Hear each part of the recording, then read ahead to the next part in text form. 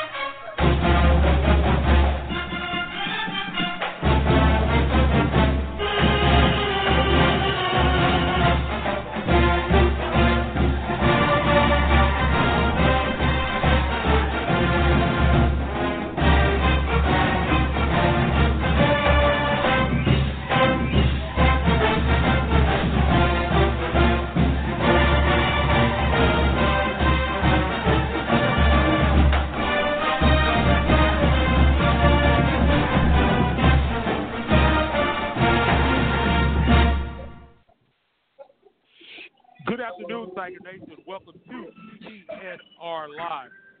I'm your host, Isaac Simpson, and you can find me on Twitter at Isaac_Rivals. That's ISAAC_Rivals. Again, ISAAC_Rivals. And TSR, you know what that stands for. That's Tiger Sports Report. And that's TigerSportsReport.com, your number one source for all your Tiger athletic news and information. So make sure you go over there. We're running our 901 special.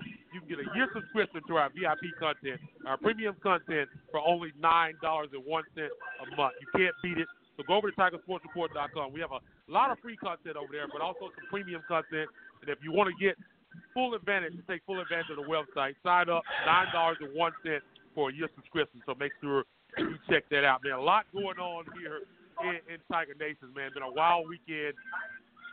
Tigers were set to take on UIC Friday afternoon. We were sitting there on press row, and napalm. The news comes down that freshman James Wiseman had been ruled ineligible. And it's just a weird night. I'm going to talk a lot about that later on. I'm going to talk with attorney Robert Johnson, Esquire, who was the counsel for the plaintiff in the Oliver versus NCAA case, kind of the case that catapulted the linchpin for the N.O. Bennett case. He's going to join us. He put out a 11-tweet thread here a couple days ago that kind of threw the city in a frenzy, defending James Wiseman and kind of slamming the NCAA. So we're going to talk with him and get his thoughts on that. But right, we do have a game to talk about. The Memphis Tigers have traveled to the Pacific Northwest to take on the Oregon Ducks. And right now we're going to talk with Oregon Ducks beat reporter as well as the host of the James Crepea show on KRRE 1050 in Eugene. James, how's the Pacific Northwest today? Doing well, Isaac. How you doing?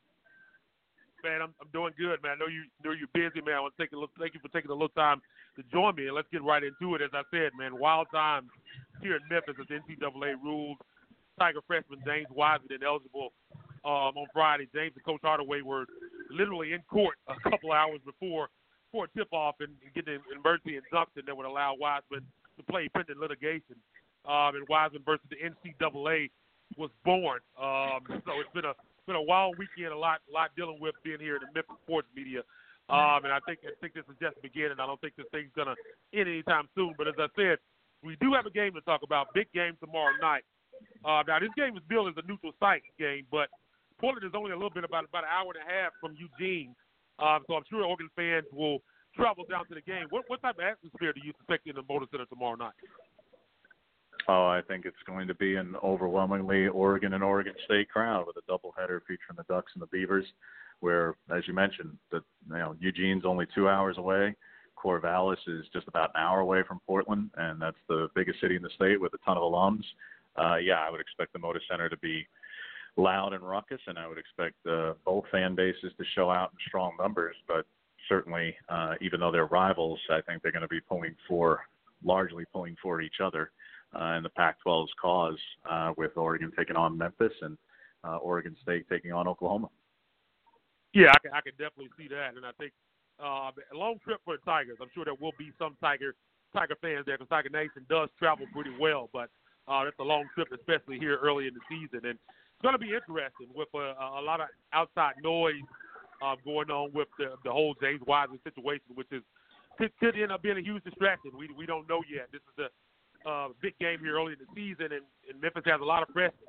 No challenges. This is their first road trip, and I think like you said, it's going to be a hostile environment, so it's going to be interesting to see how those guys respond, because over half the rotation is freshmen, so that's going to be interesting to see.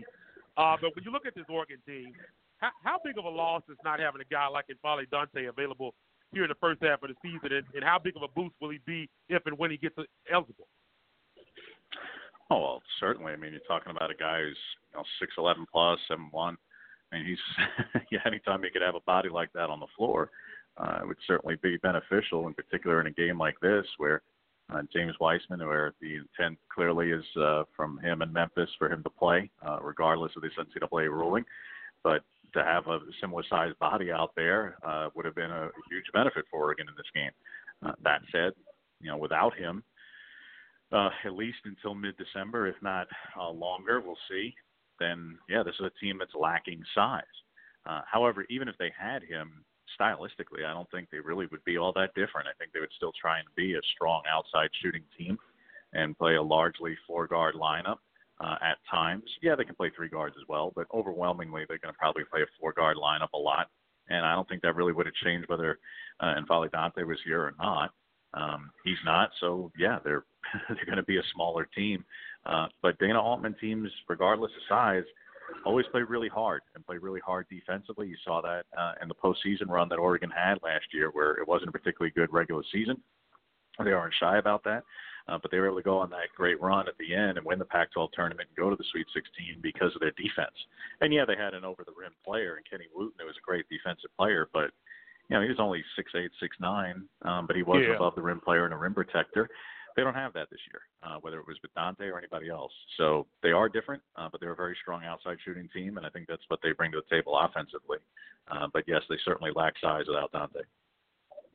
Again, we're talking with James Crepea here on TSR Live, Oregon beat reporter from the Oregonian and James Crepea show there in Eugene, Oregon.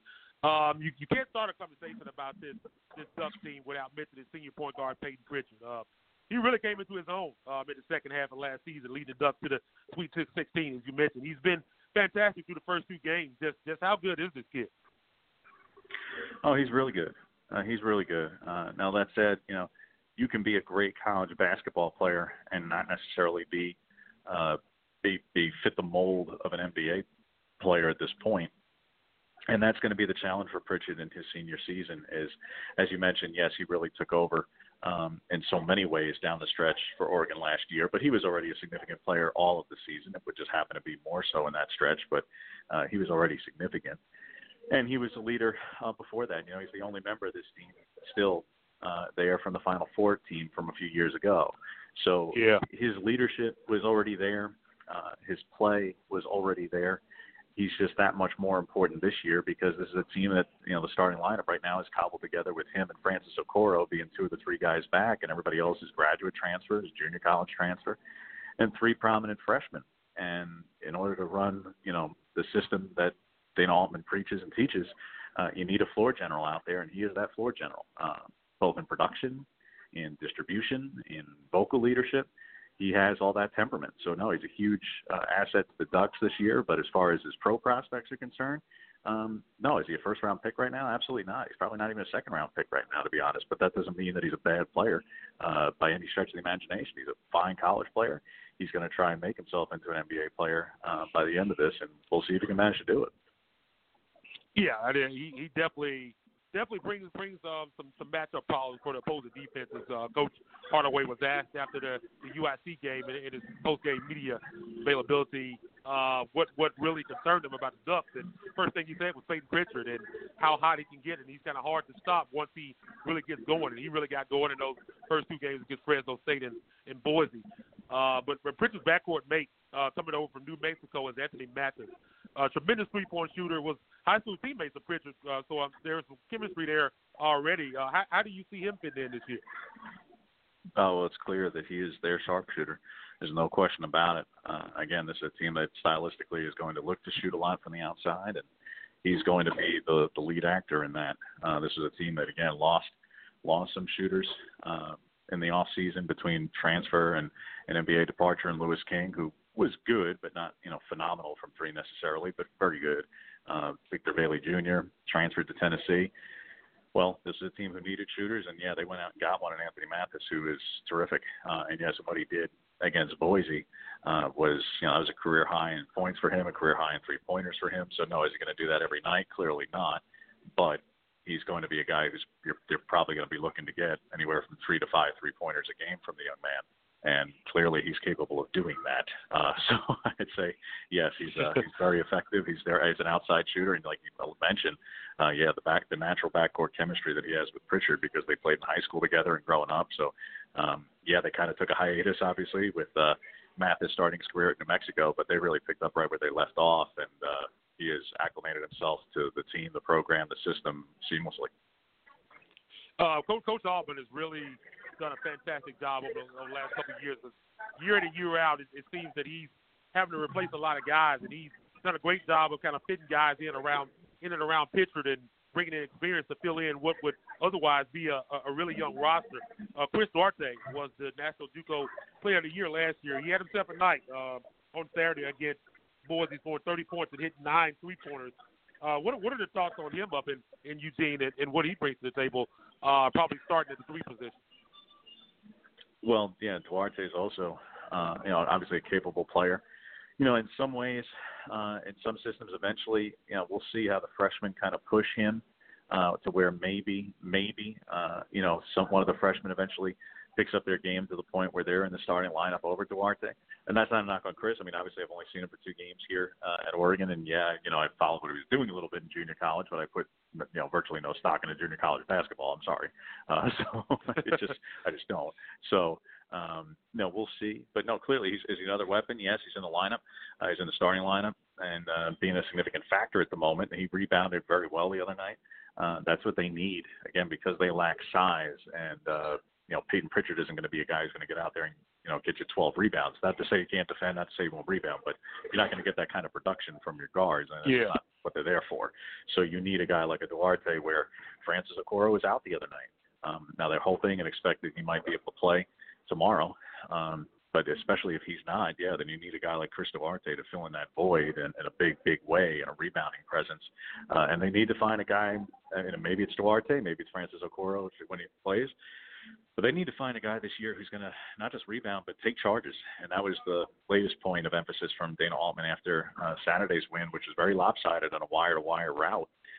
His main thing was, they weren't fighting enough for loose balls on the floor, and they weren't taking any charges. And that's something that they pride themselves on. And last year, that guy was Paul White. Well, he was a senior, and he's gone. And he really, really led that team on the court, and frankly had more of a correlation to success or failure when he played well than even Pritchard did. So the point is yes, they still have to find some roles here. This is still a relatively young team outside of the starting lineup, as you allude to. And, they're going to be learning some things about themselves against a very good Memphis team tomorrow night as well. Again, we talk with James Crepea, Oregon Ducks beat reporter from the Oregonian here on TSR Live. When you look at this matchup with Memphis, Oregon, I think, clearly has the advantage in the backcourt with Pritchard and experience. Memphis is starting 2 freshmen in the backcourt in Damian Baugh and Boogie Ellis, talented as they may be. It's going to be their first road trip. But when you look at this matchup as a whole, I think in the front court, I think you would have to say Memphis has the advantage. You kind of talk about Francis Okoro. I saw your article this morning where he was actually hit by a car leaving the practice facility. Kind of tell us a little bit about that story. That's kind of wild. Yeah, all we know right now is that, he literally was walking out of the arena. So the arena practice facility is one of the same here at Oregon as it is at most places. And, from all we were told from both the team spokesman and Dana Altman after Saturday's game, where Okoro was there, and obviously the headline and, the tweet sounds a lot worse. As I even say, it sounds a lot worse than apparently it really was, which is still, easy for me to say. But, I mean, it's kind of hard to believe, quite honestly, because there's a 6'9" young man who's rather large, and the street that the arena is on, while it's just off a very crowded intersection, you really have to be rather oblivious to miss somebody who's that big, whether they have the right of way or not or whatever. So some of the details obviously still have to be filled in, but ultimately the young man's okay. He was sore and he didn't play Saturday night. Will he play tomorrow? We'll find out. But regardless, even if he does play, yes, he certainly is the physically biggest and toughest player on this roster to match up with Memphis and James Wiseman without question. But that said, he's still 6'9". He's not going to grow 4 inches overnight. Regardless of whether he's sore or not from the incident last week or not, he's still giving up a whole bunch of size. And again, he's not necessarily a rim protector or a major vertical player. He's a fine rebounder on the inside, but he's still giving up a ton of size there to Wiseman. So you're absolutely right. From a strictly inside presence and vertical presence, there's no way to say it, no matter who's on the court for the Ducks tomorrow. They are absolutely giving up a huge size advantage on the inside to Memphis without question. Yeah, I was going to say, how do you think Coach Alvin handles that? Do you think he'll just rotate different guys at him? Because even at the power forward, Memphis, Preston Achiuwa was a freshman. He has some size as well. Him and Wiseman are both expected to be top 15 picks in this year's draft. So you think they throw different guys at him? How do you think they'll try to handle that? Well, defensively, yeah, I think they'll kind of go through rotation. But assuming that Okoro's out there, I think he'll probably be obviously the primary guy and be out there as much as he can. He definitely did better as the year went on with playing with foul trouble. He struggled with it early, as most freshmen do. And you saw that with C.J. Walker, who filled in for him on Saturday night, that he only managed to play 11 minutes because he fouled out. And, that's not great, to say the least. So Shakur Houston will also play and be in the starting lineup regardless. He's their four-man, and he was a double-double guy when he was at UNLV and healthy a couple of years ago. So, and he certainly had the rebounds, and he did well, and he also had some assists against Boise. So I would expect him, whether Okoro plays or not, Houston's going to be a major presence. And, yeah, they may rotate a bit depending on the matchup, but the key for them is going to be, like I say, staying out of foul trouble because C.J. Walker is still learning, talking about a top 50 recruit and signee. But that said, these three freshmen here for the Ducks who are playing right now, they were all held scoreless in the season opener. They all played better in game two, but still very much learning about the talent gap difference, about the way the game is played, the pace of play, and foul trouble in particular. Like I say, it really stuck out for Walker, but not just him. Addison Patterson poured on 12 points late in a blowout against Boise, but he also fouled out. So he scored 17 points and has some production, albeit in a 30-point game at that point, but he also fouls out. So they still need to figure out how to play defensively without committing fouls among the freshmen. That's why I say it's really on Houston and Okoro in particular on the inside. But offensively, I think they're just going to try and shoot over Memphis. That's what they want to do.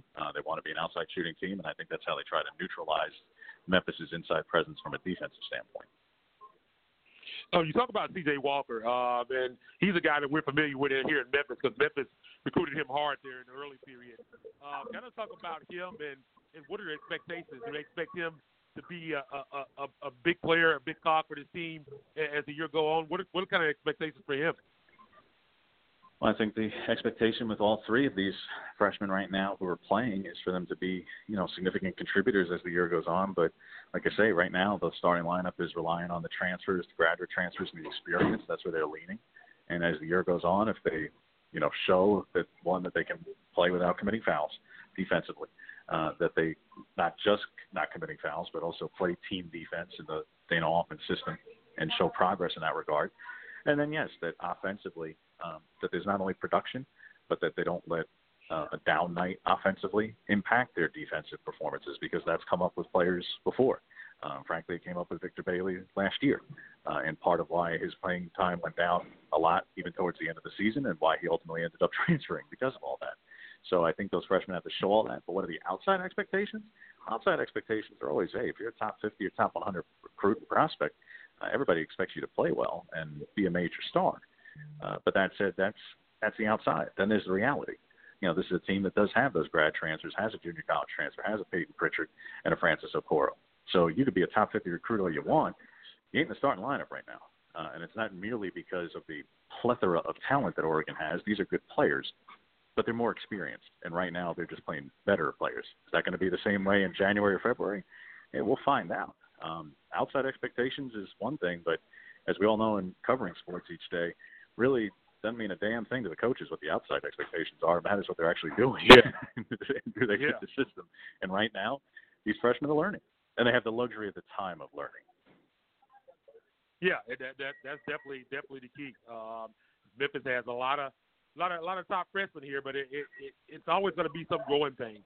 Even with a guy like James Wiseman, the guy, there are things that they have to learn, and when you get into a big time game like this, I mean, this is these guys' first basically road trip, so it's going to be interesting to see how they respond. The talent is no question with these guys; it's just how quickly that comes together and how they respond. But one other guy that I want to ask you about that people in Memphis here are definitely interested in. He's not getting a lot of playing time, but that's freshman Chandler Lawson, who actually played for Penny Hardaway at East High School and played for Team Penny and AAU here from Memphis. What are the thoughts on Chandler and his future there in Eugene? Of the three freshmen on Saturday against Boise, I actually thought Lawson played the best, even if his production wasn't the highest of the three. Again, Patterson poured on the points late, but I thought Lawson played best. One, he didn't foul out, which automatically puts him pretty high on my board, just personally speaking. I thought he played well. He had a really authoritative dunk at one point. Again, we're talking about a game that was so enhanced. Yeah. It's kind of hard to judge. Yeah. But that said, you can clearly see the talent in all three of these freshmen. But I thought Lawson happened to play the best, even if his production wasn't the highest. I just thought he had the best overall game. But again, you're talking about guys where all three of them, it's like, all right, well, is Patterson going to crack through into the starting lineup at some point this year? Boy, that'd be awfully difficult to find a way for that to happen with Pritchard and Mathis in the backcourt, as you mentioned before.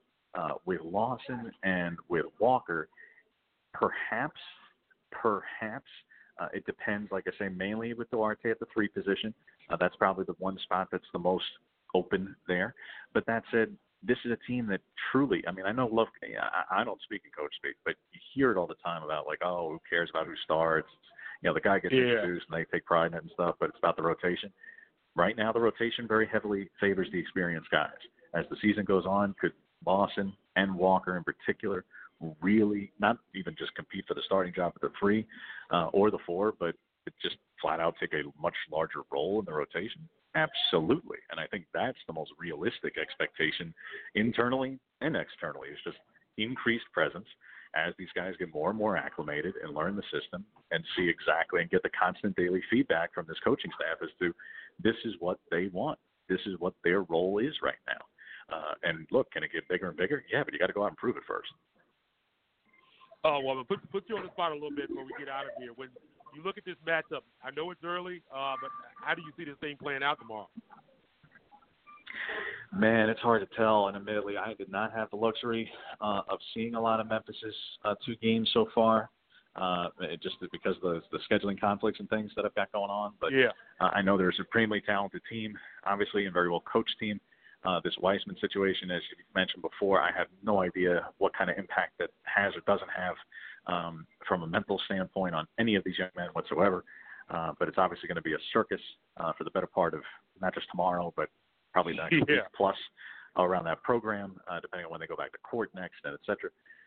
So, I mean, being that this is in Oregon and being that this team has that much more experience, I would tend to lean towards Oregon slightly, but I think we're in for a really competitive game. I do. I love the clash of styles that you see here.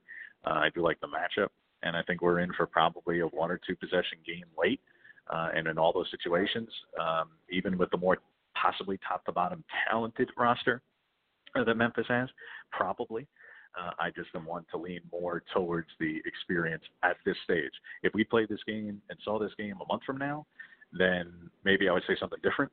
But right now, I've just leaned with the experience that Oregon's got.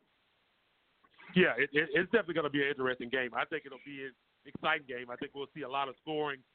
Again, I think Oregon has that advantage in the backcourt with the experienced guys, with Pritchard and Duarte and Mathis guys, the JUCO guys coming in, and Duarte from Mathis from New Mexico, having some experience there. And you got a freshman backcourt of Damian Baugh and Bookie Ellis with Memphis, so that's going to be a learning experience for them. And it's a long trip. I mean, they played 2 games where they were heavily favored, and now this is going to be the first real challenge for them. So it will be interesting to see, but I do think it'll be fun.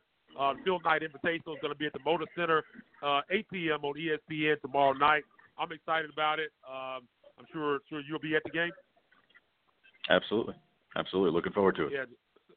Yeah, man. It should be a good one, man. Enjoy the game, and we'll be watching here in Memphis. Interesting situation. It'll be interesting to see how this Wiseman thing flows over the team. Now, they were playing South Carolina State the other night, so it didn't really matter in that game, but you saw Wiseman still ended up with 17-9, but he wasn't as aggressive as he was in the first game. So that'll be something interesting to watch. But I think it's going to be a fantastic game. Thanks for carving out a little time to join us here today on TSR Live, and we'll catch up with you in the future. Sounds good. Thanks for having me on. No problem. That's James Crepea, Oregon Ducks beat reporter for the Oregonian and also host of the James Crepea Show there in Eugene, Oregon. I thank him for taking a little time to join us today. It's an interesting game. I think that the advantage for Memphis is so big in the front court that I think they'll be able to win this game. It's interesting though when you look at it because you got the whole Wiseman situation hanging over the team. Now Wiseman has said all the right things, said that he's blocking out the noise. Benny said the team's blocking out the noise, but that's a lot easier to do against South Carolina State. But when you're traveling across the country and you're taking on a more experienced team, a team that's also in the top 15, that's easier said than done. Peyton Pritchard, who Penny was asked about what worried him most about the Oregon Ducks in postgame against UIC after this UIC win. He said Peyton Pritchard. And if you watch this Oregon team late last season, you saw how good this guy can be. Once he gets hot, he can really do some damage. I mean, he's averaging 25 points a game already through the first two games. So it'll be interesting to see how Damian Baugh. I think it's a big spot for him. People have talked about Damian Baugh and him possibly being a one and done. One thing about Damian is he's a dog. I mean, that kid, he's a typical Northern Herd team fag kid who's going to go out, pick you up full court. He's going to give 100%. And this is a big stage for him. If he is going to break out and be that guy, I mean, he's been a revelation for this Memphis team so far. Nobody thought that he would end up being the starting point guard for this team when he came in. I mean, he wasn't the most heralded of his class, was ranked lower than most of the other guys. He just came in and took a spot and made it to where you couldn't help but to put him in the starting lineup. And he has a big stage tomorrow night against a big-time player to prove his worth on the defensive end. So that's going to be fun to watch. But I think Wiseman should just be able to dominate against this Oregon team. I mean, they just don't have the size inside. And if their biggest guy, Francis Okoro, as we talked about with James there, was hit by a car leaving the practice facility. Excuse me. I have to apologize, man. I'm struggling with sinus infection right now. I know I sound horrible, but I had to come through for the people. So I'm here, man. I'm working through it, man, so bear with me on the voice. But Francis Okoro was hit by a car. I mean, he's their biggest guy on his roster at 6'9", 235 with N'Faly Dante not being eligible right now. So even with him on the floor, Memphis has a tremendous advantage inside. If he's not able to play, I'm looking at their roster. They don't have anybody over 6'8".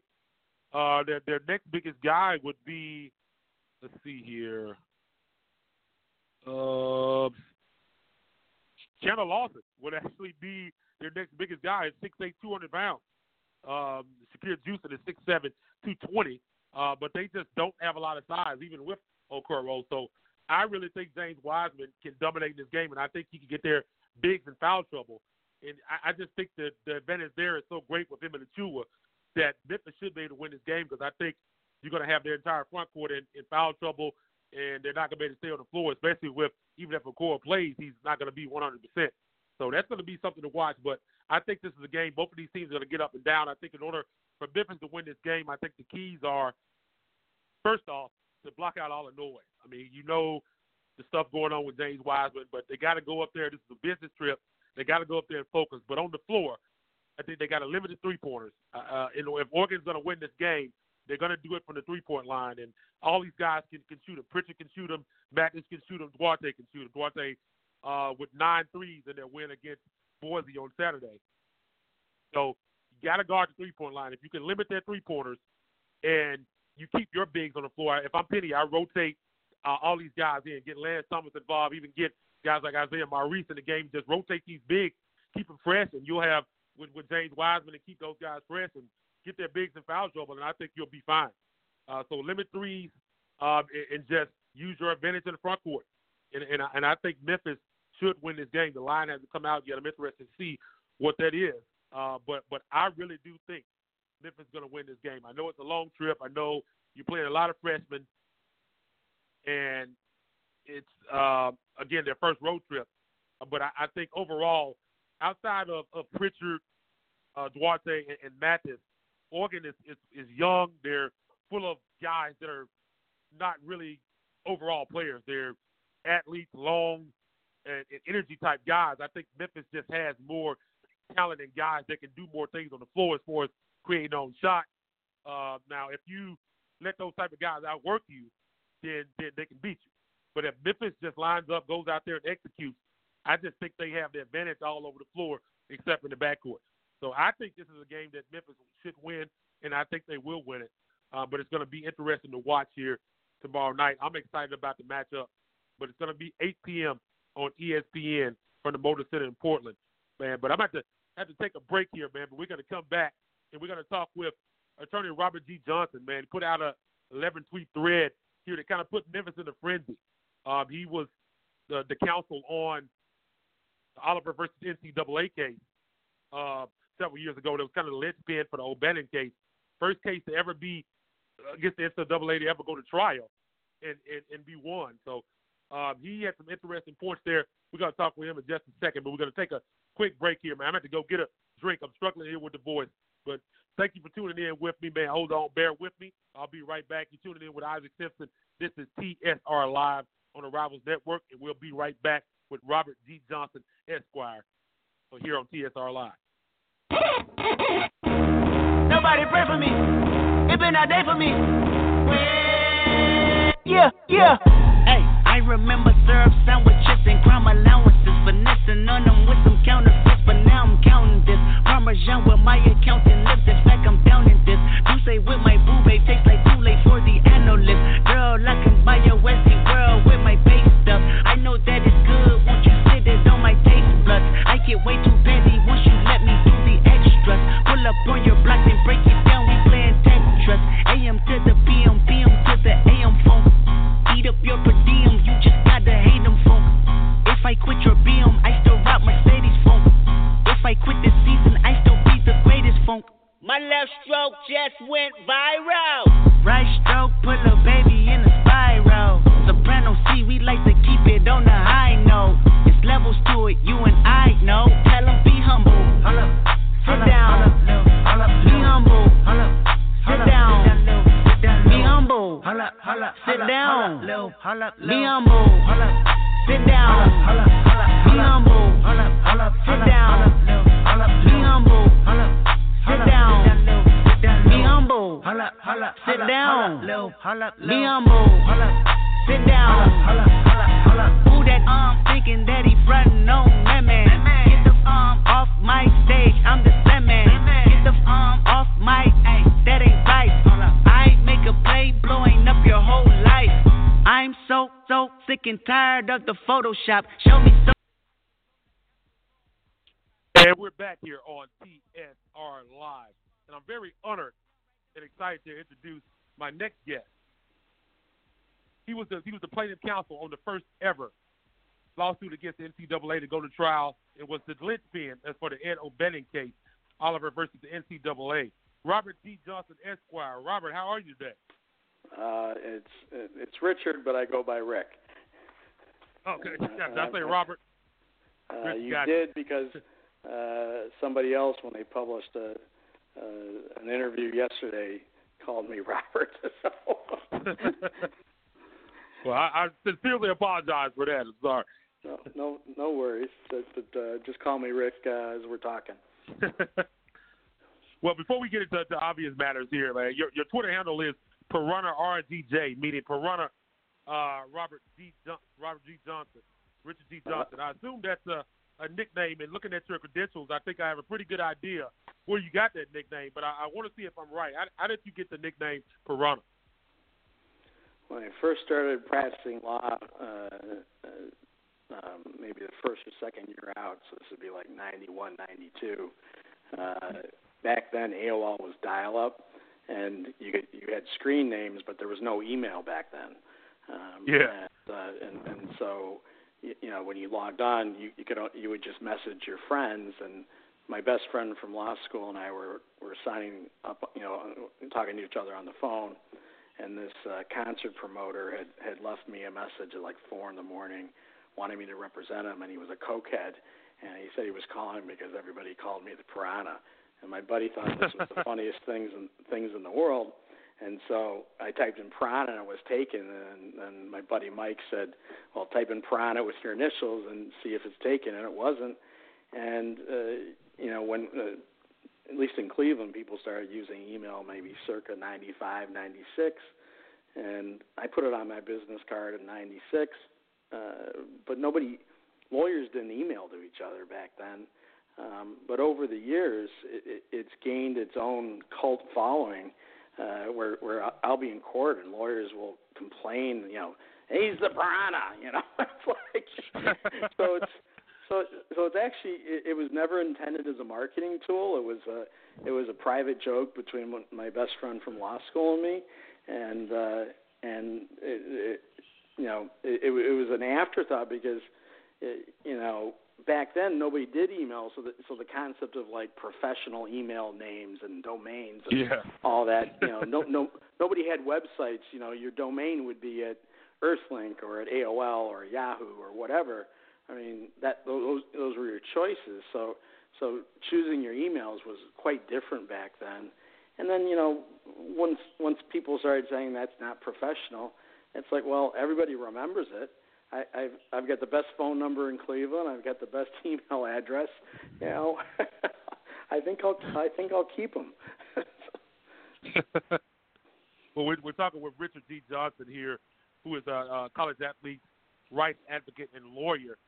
Kind of talk about your background and how you got into this. I know, again, you were part of the council on the first case to be tried against NCAA that went to trial and to get the win. Kind of talk about your background and how you got into this. Well, I'm a legal ethics attorney by specialty, and a baseball pitcher from Ohio named Andy Oliver had fired his agents who were from New Jersey, and back then they were called advisors, but agent, advisor, whatever, most of these people are lawyers, and he fired them and hired Scott Boras, who's the number one baseball agent, and the Punks were planning to build their sports agency around this kid, and so they were really pissed off, and on a 3-page letter to the NCAA on their law firm stationery, they made all these false allegations against Andy, and when the NCAA investigated, they found them to be all false, but they also found out that the advisor agents were present when the Twins made an offer to Andy out of high school, and Andy was ranked 8th in the country at the time, and the president back then, so we're talking 2008, or no, that would be 2006 or 2005 for high school. Back then, if an advisor was present, and an advisor, whether they're just an advisor or an attorney, if they're present for a transaction or the communication of a transaction, like we'll pay you $600,000 to come play for us, which is what it was, the NCAA rules said that attorney advisor becomes an agent, and if you had an agent back then, it was the death penalty. You were permanently ineligible with no way to be saved. And so here I am, an ethics lawyer, and the case comes to me to sue his lawyers, and then his dad says, well, what are you going to do about the NCAA? And I'm like, what do you mean, what am I going to do? And and then he explained the economics of baseball and the draft, and Andy was a projected mid-first round pick, and if he wasn't playing, he'd fall to second or third or wherever, and how much money that would mean. And I like money quite a bit. I always want to know what it's worth. We all do.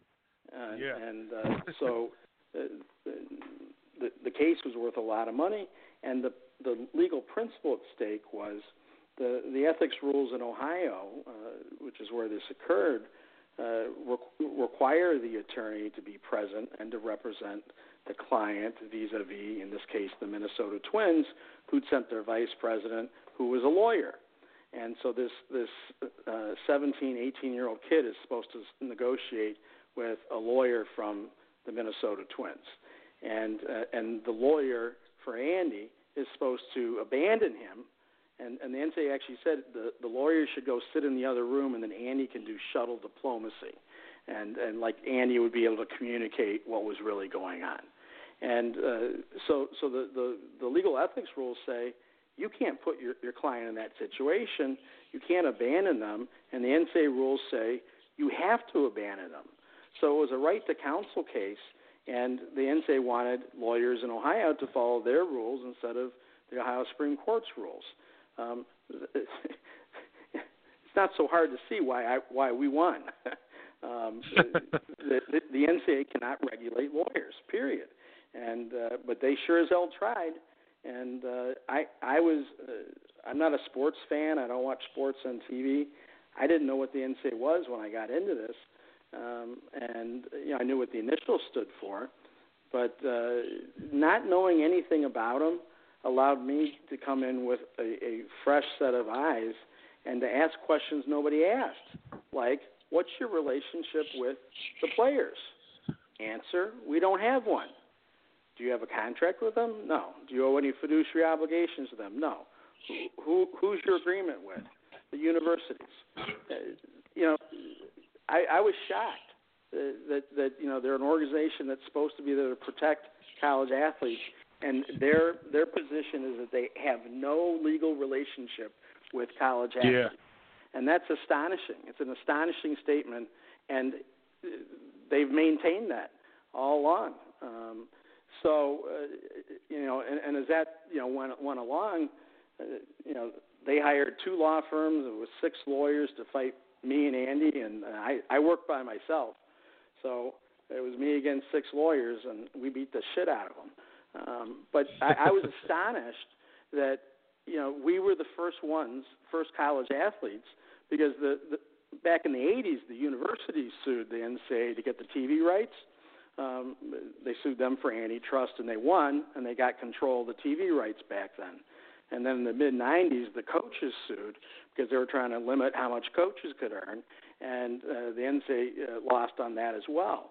So, the universities and the coaches had gotten to trial against NCAA, but a college athlete had never, ever gotten to trial, and, over 100 years of NCAA pushing people around. And I was astonished by that. I was like, we're going to be the first test case. And, I mean, the New York Times followed it. I mean, it was like, what's happened yesterday and today, where my phone just rings off the hook. Because, everybody was saying, oh, you can't win, you're going to lose or whatever. And that's kind of like the worst thing to say to me, because the more you tell me I can't do it, the more I'm going to do it. And they were wrong legally, they were wrong morally, and they were wrong factually. And if you've got a good case, I don't care how many lawyers they put on their side. It's really simple. Is a lawyer supposed to abandon their client? And I don't think you have to be a lawyer to know. No, that's wrong. So to me, it was a very easy storyline to explain. And it helped that Andy was salt of the earth, just one of the nicest guys in the world. His family was wonderful. And, we sued the NCAA in his hometown. And there's been some disinformation in some of these articles that have been going on. The NCAA can never remove the federal court. The NCAA is a resident of all 50 states because it's a resident wherever it has a member. And the reason for that is the NCAA refuses to incorporate as a nonprofit. It has nonprofit tax status, but if it incorporates as a nonprofit, the Attorney General of the state where it incorporates can regulate it. And the NCAA doesn't want anybody regulating it. The cost to that is it remains an unincorporated association, and the rule for unincorporated associations is they're a resident of every state where they have a member. So they obviously have a member in Tennessee, so they're in Tennessee state court, and they cannot get out. So that is a wonderful thing. because everybody hates the NCAA. Everybody. So you got a hometown jury, you got a hometown judge, and you're suing the NCAA. I mean, you know, the negatives are they're very well financed. They're going to hire huge law firms. They're going to try to overpower the judge. They're going to file, you know, mountains of paper, and they're going to work you to death. But at the end of the day, you're going to get you know, the trial in front of a judge and a jury that's going to know what's going on, and they're not going to treat the NCAA so well. They're going to tell them what they think of this. So it'll be fascinating to watch how this plays out. Yeah, it's been amazing that, like you said, that when you guys were the first to challenge it, that they don't get challenged more often. I think they kind of just expect to come down with these rulings and for people to just lay down and accept them. And Wiseman and the University of Memphis and Laird Beach and everybody over there has decided that they're not gonna lay down this time. We see these cases over and over, and people just accept their rulings and don't do anything about it. It's really good to kind of see them fighting back. But again, we're talking with Richard G. Johnson, sports athlete, advocate, and lawyer. Your 11 tweet thread claiming NCAA and support of Wiseman's lawsuit really caused a stir down here in Memphis, man. If you ever thought about getting into politics, you should probably come down here and cash in, because you're a popular man down here in Memphis right now, Richard. I don't know if you knew that, but it also go ahead. No, I mean I know it's all astonishing. You know, I've been on Twitter since 2013. I post things periodically. I'm not. Some people live on these things. I don't have time to live on social media, and I don't do Facebook and I don't do Instagram. But Twitter, most of my Twitter people are other college athlete rights people who are, mostly professors in at different universities. So I've got a whole intellectual field of people I talk to, and that's kind of what I use Twitter for, and kind of comment on these kind of things. Because a certain amount of people that are reading those things know what they're talking about, and but with this, my followers, I got a 250% increase in less than 2 days, and shout out Tiger Nation, man. Well, I mean, the highest I ever got was like 50 likes, and I got 2,100 and some odd likes on this. And almost 900 retweets. I mean, the most retweets I ever got was 15 or 20. I mean, so when I say it blew up my Twitter, it was an experience. I've never experienced that. And it's both kind of fun and also kind of annoying, but because your devices keep going bing, bing, bing. Yeah, it's blowing up. Yeah. Definitely know how that is. But anyways, getting back to the president and the AD, why is the NCAA doing this? A high school coach helped out a high school family, a single mom who needed money, and one of the shames of this is, how many single moms want anyone to know they had to borrow money to help their kid get ahead? That's not stuff that we want to be talking about in public. Yet here it is, we're talking about on the radio. And, Penny's, from everything I've read, he's one of the most generous people on earth. And, he's given lots of money to lots of people. And there's no way on earth, given his level of wealth and success and fame, he doesn't need to bribe that family to come play with him. I mean, this man won an Olympic gold medal. He earned LeBron money in the 90s. I mean, he's a huge figure, and he doesn't need this. Everybody should be worshiping the ground he walks on to some extent. I mean, people are lucky to have him there, and for him to be treated this way is awful, and for James to be threatened and humiliated like this. I can't imagine how an 18-year-old young man processes that. And again, when you see two black men getting attacked by the NCAA and the president and the AD who are white standing up for them right at the beginning and saying, we've got their back all the way, I don't believe this has ever happened before. And you know, the racial tones matter in terms of, you know, we've got a lot of racial problems in this country. And you know, if Penny wasn't so famous, they'd probably be going after him too. You know, so I've called it a watershed moment because if they, the president and the AD, are able to enforce the fact that the decision really is Dr. Rudd's to make at the end of the day, not some bureaucrats in Indianapolis. Because whoever made this decision, it wasn't like Mark Emmert made this decision. It was somebody, you know, 5 or 6 levels down the organizational chart from him. This was some nobody who made this decision. And, and so Dr. Rudd's supposed to defer to some inexperienced young person or, you know, maybe middle-aged, somewhat experienced person, but they're not of his caliber. So I think the principle at stake here that transcends James is can the university presidents are supposed to control the NCAA, and we know that process has gotten warped. Can the university presidents take back their power? And that is what Dr. Rudd is testing, and that is the bravest thing I've seen happen in college athletics ever, because you know the NCAA is threatening them. They're threatening Memphis. Probably everybody on the board, which are other university presidents, are ringing his phone off the hook.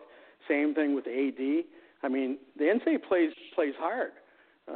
So Dr. Rudd and the AD are not doing this without knowing, you know, they're taking the stand is not without risk. And I think even in their public statement they said, you know, we're standing behind the coach and the player, and, you know, if there are any proven allegations, then we'll be responsible for them. And I really admire that for a lot of reasons, including that it is legally impossible for there to be a proven allegation here. They just can't do it, you know, for the reasons I already tweeted about. I'm absolutely convinced that there's no way to construct even a colorable claim that there's an NCAA violation.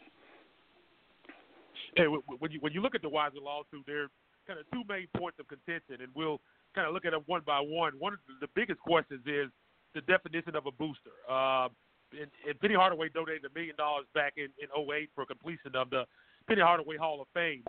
When you look at the bylaws, it kind of says that it uses the word indefinite. In pertains to how long you're a booster after you make that donation. And it doesn't really explain anywhere in those bylaws what they mean by indefinite. Kind of talk about that aspect and that gray area there to when you donate money to a school. What makes you a booster? How long are you a booster? And what does that entail? Well, the booster rule is going to be found to be unenforceable, I believe, because it is both over-inclusive and vague.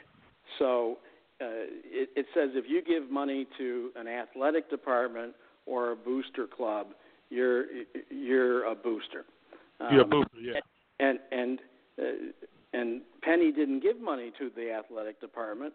The athletic department is not a legal entity, nor is the booster club. If one existed, I don't know if they have a booster club. So the University of Memphis is who he gave money to, and that's not prohibited. The University of Memphis is a charitable tax-exempt entity to which he can write off the $1 million he gave as a tax-deductible contribution. He didn't give the money to the athletic department, and you know it may be an athletic Hall of Fame, but it's the purpose of that is to benefit the alumni. That's how you get alumni back to campus. It's not a recruiting tool. Kids don't come to look at a Hall of Fame of your alumni, but alumni who graduated, who you might put in the Hall of Fame, are really happy about that and might write you a check. Yeah. So this has nothing to do with recruitment, has everything to do with alumni relations and planned giving. And what they're trying to do with a building like that is to bring back successful people, give them a connection to the university, reestablish a connection if it's been lost, and get them put in their estate plan, get them to start giving annually if they don't, and if they're wealthy, get them to make sizable contributions. That's what this Hall of Fame does. It does absolutely zero for recruiting, and somebody said there was a press conference and they said, he gave it to the athletic department. Well, the member of the NCAA is the University of Memphis, not the University of Memphis Athletic Department. The athletic department is not an entity. It's merely a department. I don't know how. So that's one reason why he doesn't fit the definition, because they claim it's the giving of the money, but he gave the money to somebody who he's not prohibited to give it to. So he never becomes a booster in the first place. And then, assuming, for the sake of argument, that he's a booster, he gives the money in 2008 and he helps the family in 2017. How long does that go, as you asked? Good exactly. question. And it's not hard to believe for anyone who's looked at the NCAA Division I manual. I mean, it literally looks like a phone book. It's probably weighs 5 or 6 pounds, and I'm not kidding. It's heavy, and if you have a bound copy of it, which I do, it's a big fucking heavy book. I mean, if someone's breaking in, you hit them with it. The rock's gonna stumble back and go, wow. But the thing is, the rule is defined in Chapter 6 and in Chapter 13 of the bylaws. And in Chapter 6, they say that you're presumed to be a booster. It doesn't say for how long. And then in Chapter 13, it says the other version that you had. And neither of them say, well, what factors go into deciding when someone stops becoming a booster?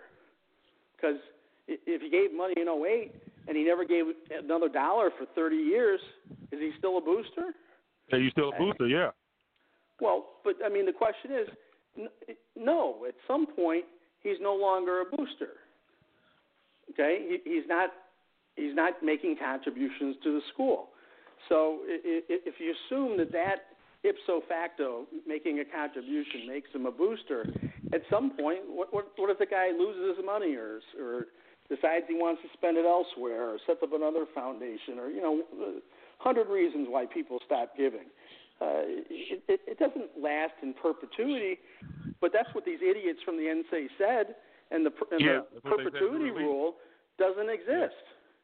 Their rules don't say perpetuity, and it doesn't go in for perpetuity. So what's the standard of assuming one becomes a booster? When does that wear off? And it would be after 1 or 2 years of not engaging in booster activity, I would assume. But the judge isn't going to say 9 years later the guy's still a booster. I mean that's not going to fly. So he's not a booster.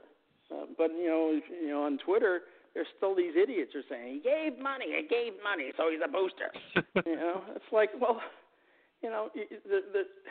there's a segment that is never, whatever the NCAA says, they're fine with, and I can't. They don't want to talk logic or reason. They just want to argue and believe whatever they want to believe. And it's funny, one of those people that wants to believe what they want to believe is Vilas. He just assumes the guy is a booster, and he says, and he was called uninformed by me, and he said, I'm not uninformed. I said, okay, give me the bylaw, the exact bylaw that you claim that he violated. And I said, I will not hold my breath. And he still hasn't, because there isn't one. There just isn't one. And the NCAA hasn't told us there's one. And, everybody should have taken a deep breath and calmed down a little bit about this. The president could have just said, when you show us any real proof, we'll take a look at it. No different than when Johnny Manziel was attacked by the NCAA, and the chancellor of Texas A&M said, I find no probable cause to believe that he's done anything wrong. Harumph. And only the president or chancellor of the university can suspend the eligibility of a player. The NCAA has no control over the player until that suspension occurs. And just as a technicality of how this works, all of the suspensions are indefinite. And the terms of reinstatement by the NCAA is where the terms and conditions and punishments are meted out. So whatever the kid has to do or not do is determined there. But the NCAA never gets a hold of them unless and until the president, either directly or through the AD or whoever they delegate, has suspended the kid's eligibility. And by not suspending James' eligibility, he's not exposed to the nightmare of the NCAA. And they're a nightmare. I mean, they're just awful people. Yeah, I mean, they really are. I mean, they took themselves as having the kids' best interest at heart. And they're really, only thing the NCAA cares about is the NCAA. They don't care about these kids. And it's crazy that, again, that this has gone on so long. And, I thank you and your team for challenging them back in the day. And I'm glad to see someone else finally stand up against them. But when you look at that point of contention, you seem to think they have a really good case. The other point of contention is kind of the way the NCAA handled this. Apparently that Penny and the school, they disclosed all of this stuff at his original eligibility when he was trying to get through the clearinghouse, and they cleared him. They come back a month later and say, oh, well, we cleared him in error, but we're going to uphold his decision. Then 9 months later, he plays in a game, and then they want to come back with apparently no new evidence and say he's ineligible. That's kind of their second point of contention, and I think in good faith, I think they have a great argument there. What do you think about that aspect? The NCAA bylaws don't provide for them to come back and re-review this, and we all know without knowing it, somebody dropped a dime that had influence and complained because you had a closed file. He's eligible. He's and remember the volume of people that the NCAA is certifying every year. We're talking about hundreds of thousands of athletes every year that they're certifying, and they don't reopen files unless there's something significant happens. Something significant happens. And there's nothing that happened here at all. And the coach and the coach knew well enough that there's nothing wrong with what I did, but somebody could say there is, just because I'm now the Memphis coach, and so I'm just going to be safer than sorry and just say, hey, I gave the 11-5 to help moving. He was right to disclose that. There's nothing else to disclose, and there's nothing else that could have been disclosed. There can't be any new evidence because there's no other facts that exist or could exist. So, this is probably somebody, my suspicion is UK. But it's somebody. I think we're thinking along the same line. Well, how does the NCAA come and reopen in the same week against the number one player at Ohio State in football and the number one player in basketball? How does that happen? Those aren't accidents, and it's not because somebody said, hey, let's go look at this file again. Somebody with influence, somebody with a lot of influence, got those cases reopened. To get James, to have a letter sent out that he's ineligible, somebody very powerful moved the mountain, and whether that was somebody at UK, whether it was somebody else, we don't know yet. But if this lawsuit goes forward, you bet your bottom dollar those lawyers are going to find out, and they're going to find out exactly what I just said. that mountain got moved by somebody very powerful, not by a low person, somebody very powerful. And I mean that's the kind of behavior that's malicious. I mean, you can get punitive damages for that kind of behavior. You know, if the NCAA maliciously suspended James, I mean, they're going to get their ass handed to them. Yeah, well, we definitely hope you're right here in Memphis. But when you look at this thing, how do you think it plays out? Do you think we're in for a long situation? There's talk that there could possibly wrap up quick, and there could be some kind of settlement where the money could be paid back, or James could miss 9 games, or something like that, and this thing could end quickly. How do you kind of see it playing out? You know, paying the money back assumes there's a violation. There's no violation here. I wouldn't pay the money back unless the mom actually borrowed the money. I sincerely doubt it was a loan because what expectation would you have it could be repaid? You know, so, and I don't know her. I mean, maybe she makes a lot of money and could repay it. But, you know, my assumption is since she needed help, that she wouldn't be able to repay it.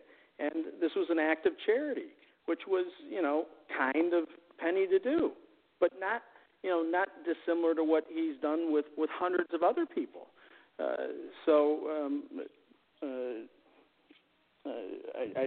forget exactly what your question was to me. I think you said, where do I see this ending up? Well, how do I see it? Yeah, how do I see it playing out? I mean, they can offer to repay the money, but what does that do? You know, if there's no violation, what, some poor lady's got to come up with money she doesn't have, and then who's she going to have to borrow that from? And, you know, getting back to the vulnerability of single mothers, you know, if you're middle class to well-to-do and you're a single mom and you've got family and friends that can loan you the money. If you're poor and black, you don't have friends that can loan you the money. You know, that's why coach gets involved. You know, by the grace of God, they've got a coach who's wealthy. But these kind of penalties are visited on the black kids. These are not penalties you see applied to white kids. Typically, white kids are in a situation where their parents can borrow from family or friends.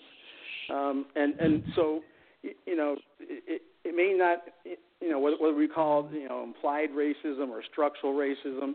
If you look at how this plays out and you look at the kids who get punished for these kind of things, they're usually black. And you're right. And that's wrong.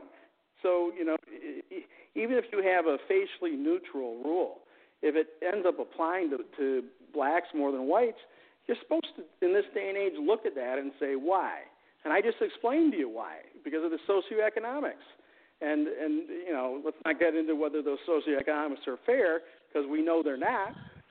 But, you know, there's a reason that she has to go to the coach and borrow. And there's a reason the white kids don't get caught doing this, because they've got other options. I mean, you know, this circles back to why are we picking on poor mom? And why are we embarrassing James and his mother over this? And why are we humiliating Coach about being a charitable person who's God's going to let in through the front door? I mean, these are things you get commended for, not punished. And that's where, you know, nobody in Indianapolis had any judgment at all on this. But again, this file was closed. This was reopened in bad faith, and this file was reopened because somebody with a lot of power pushed some buttons. And if it goes forward, we'll find out. But, you know, does it end up going to trial? Most cases don't go to trial. Most cases settle.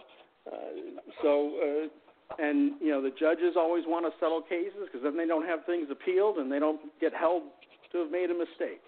The legal system is set up to try to resolve disputes, and the legal system is exceptionally expensive. So, you know, from a public policy standpoint, we'd like to see this resolved. But the resolution here really is, you know, I think Dr. Rudd in the background has to be talking to the other presidents in his conference and getting them on board with, we've had enough on this. He's got to be reaching around and getting allies who agree with a principle, and the principle is presidents control this, not bureaucrats in Indianapolis. And if he can get enough college presidents, for instance, if he got every president in his athletic conference to agree that this is our position on that, what are they going to do? Kick the conference out of the NCAA? Well, but I'm not kidding. One of the solutions to this is political, because what we're dealing with is political power, and who has the power between the NCAA, the universities, the coaches, and the students. And that's what this fight is about. James is going to go on with his life. This problem will be repeated time and time again. So, if Dr. Rudd is smart, which he is, he ought to be, if he's going to put this amount of risk on the line, he ought to be trying to get a real solution out of it. And I hope they are. So I think, one aspect is political. Another is, basic bargaining. You may think you're right. We think you're wrong. What do we got to do to get this out of here? He's got to sit 3 games. If they came and said he's got to sit 3 games, do they say, well, we don't think he should, but on balance, we'd like it to go away, so it does? I don't know, because with a normal descendant, you could have a settlement like that, and things could keep going forward. But the NCAA is vindictive and retaliative. So if you have a settlement like that, how do you think the NCAA is going to treat the university down the line? And they'll treat it in a way that won't be actionable, but will be palpable, if you understand the difference. They will make it known how they're fucking with the university, and the university won't be able to do anything about it.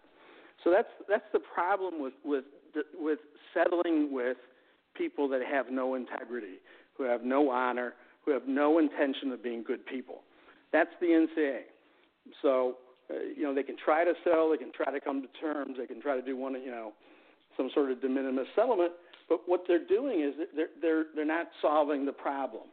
And the problem is the NCAA is completely out of control. And it's been out of control for a long time. So if they don't want to keep having these problems, once you invest this kind of emotional energy, see it through. I hope so, but, time will tell. Yeah, I'm right there with you. I hope in the end of this we get not only justice for James, like you said, real change within the NCAA to stop these kind of things going forward. Stop taking advantage of these kids and the way they use them. And it's interesting. This could be a big moment. Like you said, I like your statement. This could be a watershed moment, and it really could be that, man. But I really, really thank you for taking a little time to join us today. Made my job easy. You basically answered all my questions without me even have to ask them, man. So awesome stuff, man. Thank you for taking a little time. Well, I appreciate being invited on your show, and you've been very interesting, and I've enjoyed it. So you have a good night, and thank you for having me on. Thank you again, man. We'll definitely talk to you in the future. Thanks, Richard. All right, bye-bye. Man, that guy's awesome. That's all I can say. If I was an athlete that I needed a lawyer, that's the guy that I want on my side. But that guy is basically, he's ready to go to court and kick some ass, for lack of a better term. That guy there is, I don't even know what to say, man. I'm speechless. Like, again, I didn't even have to ask the question. He pretty much answered them. So that was an awesome interview, man. So thanks, Richard G. Johnson, college athletic rights advocate and lawyer, put out a thread on Twitter, slamming the NCAA and showing his support for James. And again, that's one aspect I think this is overlooking. Not only do you want to get justice for James out of that, I know that's the really the important thing that we're kind of thinking about, but think about it on a broader scope. You don't want this to result in real change. If you're going to go out on a limb like this, again, like you said, Dr. Rudd, University of Memphis, and the risk that they're putting up, you might as well try to get some real change out of it. And he made a great point, and I've thought about that, and we've kind of talked about that here in Memphis as well, is if they were to settle, the kind of the repercussions that could cause. If Memphis beats the NCAA, quote, beats, however you want to use that term, they're not going to be favorable toward the University of Memphis going forward. They're already not favorable. They're going to try to drop the hammer on them. If they can't get them on this, they're going to get them on something else. So if you're going to beat them, you really need to beat them to where it causes real change. So Richard made a great point there. But, man, I really enjoyed that interview. That's one of the I've done thousands and thousands of interviews over the years, but that's probably one of the best that I've ever done, man. I really want to thank him for taking time to join me here on the show. Man, still struggling through this sinus infection. I'm sure you can tell, man. I'm trying to make it. I'm going to take another little break here. We're going to come back. Going to take a look back at the UIC game and get some thoughts on what my thoughts on the Oregon game. Again, some thoughts on the UIC game. Kind of talk about that a little bit. Got some post-game thoughts from Penny. Couldn't say much about the James Wiseman situation, obviously, because he said it's an ongoing process. But I'm going to play some audio for that, and then we're going to go ahead and get out of here. But I'll be right back on TSR Live. This is Isaac Simpson. If you want to jump in here, you can give me a call at 917-889-9149. Again, 917-889-9149. Again, we're doing our 901 special right now over at TigerSportsReport.com. A lot of our content is free over there. But to get our premium content, VIP content with recruiting and things like that, sometimes you need to be a member. We have it behind the membership code, but you can get a membership for $9.01 for a whole year. You can't beat that because it is the number one site for Tiger Athletic news with myself. You got Brian Moss. You got Mitch Davis. We always putting out new content. You follow all of us on Twitter. Before I get out of here, I'll make sure you have our Twitter handles. But I'm going to take this break and we'll come right back. We're going to talk Memphis UIC, looking more at this game coming up tomorrow night against Oregon, and give my thoughts on kind of the James Wiseman situation before we get out of here. So stay with me. TSR Live. This is episode 13, and we'll be right back.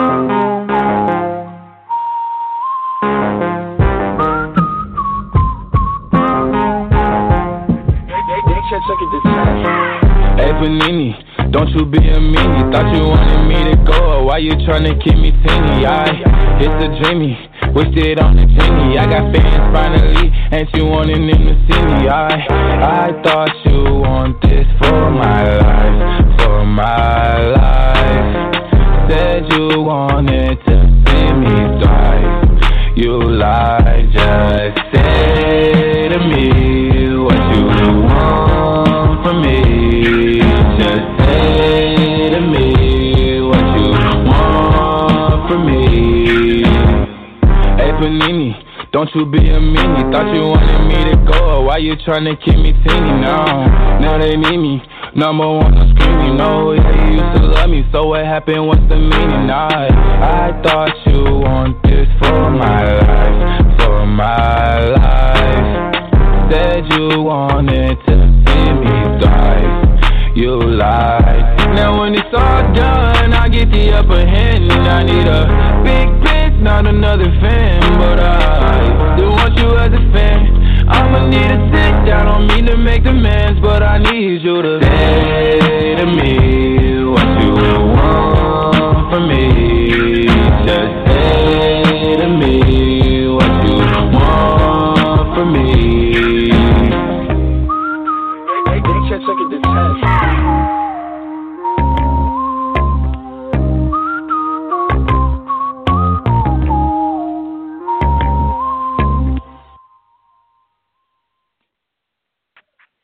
And we're back here on TSR Live again, man. Special thanks to Richard G. Johnson, Esquire, for joining me here on the program, kind of talking about the James Wiseman situation. I agree with him on all points. It's going to be interesting to see how this thing plays out, and to see if not only get justice for James, but to change this going forward, because it's just not right the way the NCAA takes advantage of these athletes. They make millions of dollars off these athletes, and then want to micromanage everything that goes on. You let coaches leave, coaches recruit players, and then they leave, and the players can't leave without sitting out a year. It's just a lot of things that's not right about this system, and the system is completely broken, and I hope we're heading toward change. But we got a call on the line here. Thanks for calling TSR Live. Who am I speaking with? Hey, Lola. Isaac, this is Rowdy Rod, man. What's going on, baby? Hey, how you doing, man? Pretty good.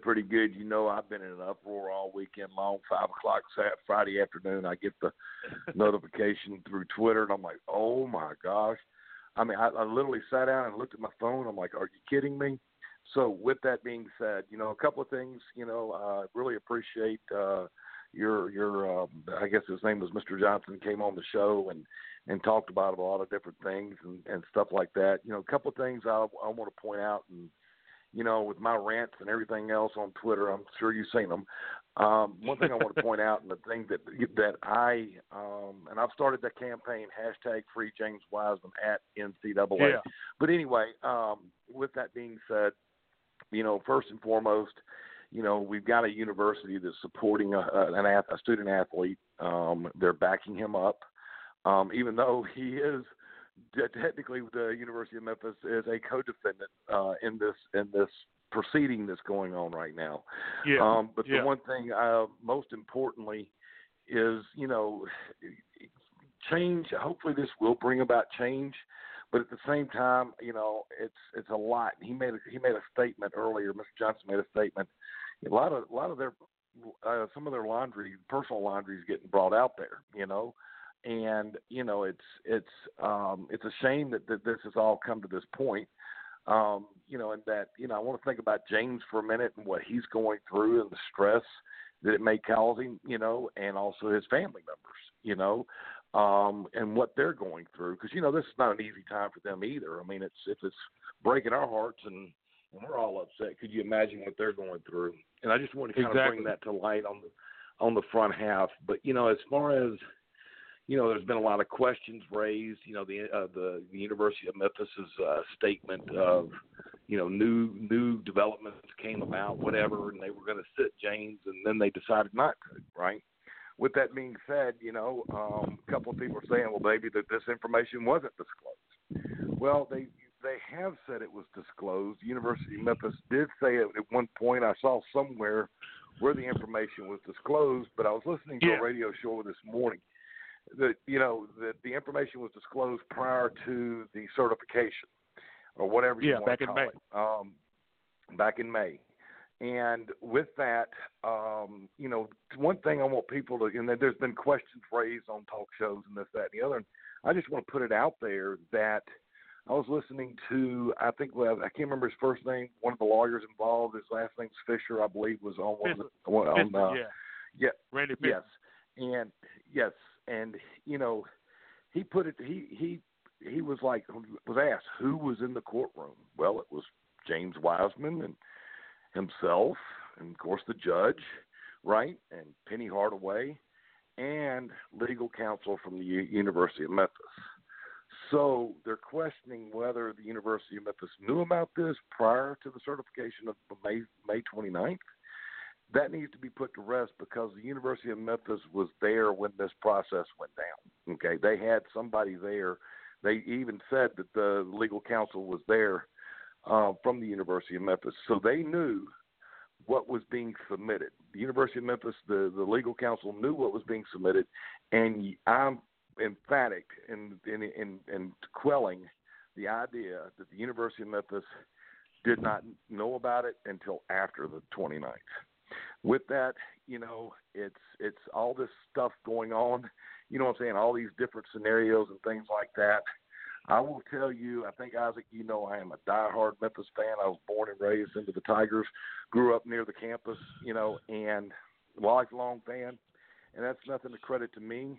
But at this point in stage, if it changes something for every athlete in this country and something is brought about, and hopefully the NCAA realizes that they have to make changes because we're not in the 1920s, we're not in the 1940s, we're not in the 1960s, we're not even 1980s. Heck, we're not even the 90s or early 2000s anymore. This is 2019. Things change, and they need to change with the times a little bit.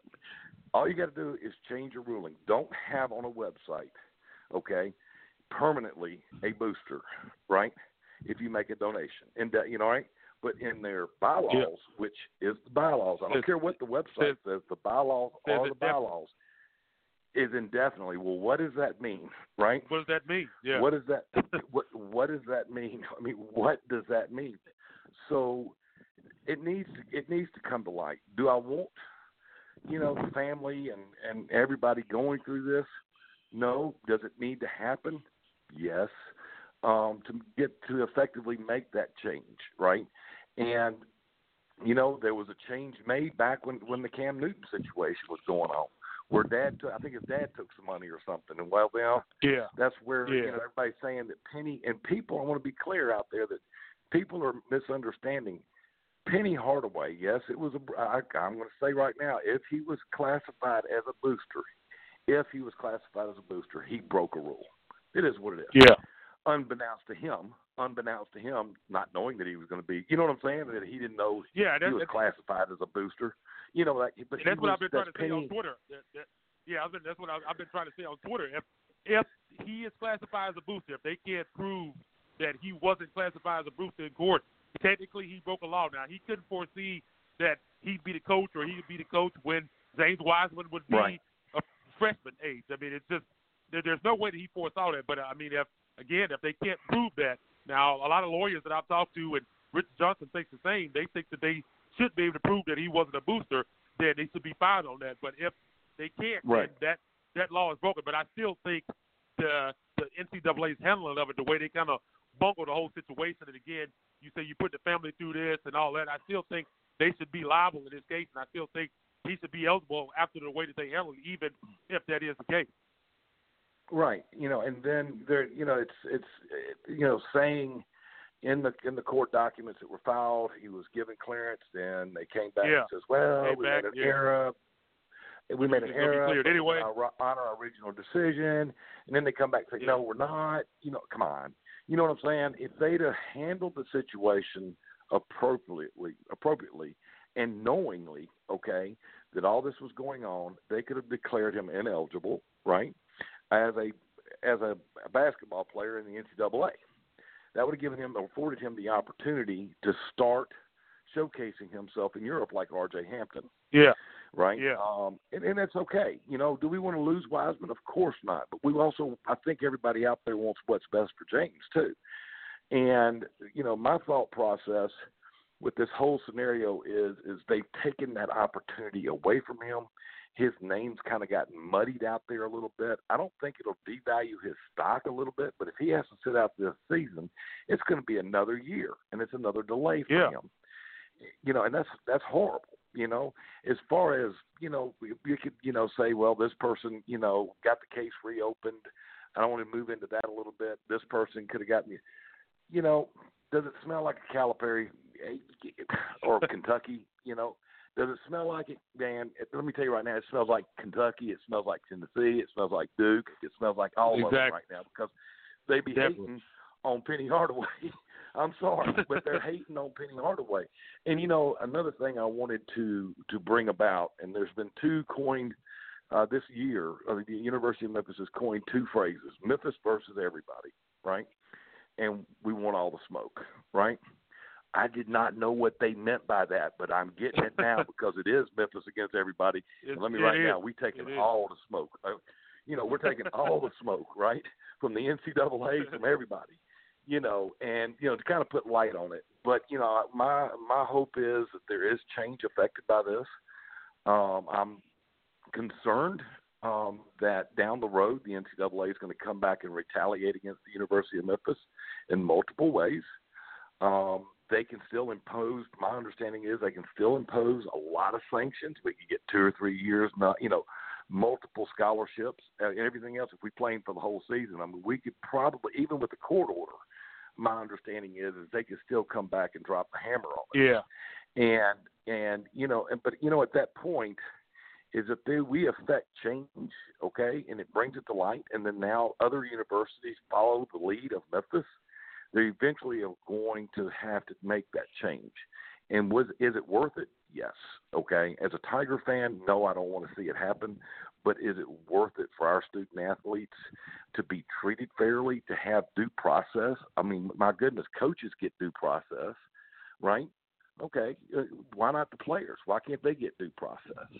So there needs to be an adjustment to the system, and, Isaac, I appreciate everything that you guys do. And, I'm hoping this all works out, and that kind of stuff. I've been shooting you texts and tweets and everything else and direct messages.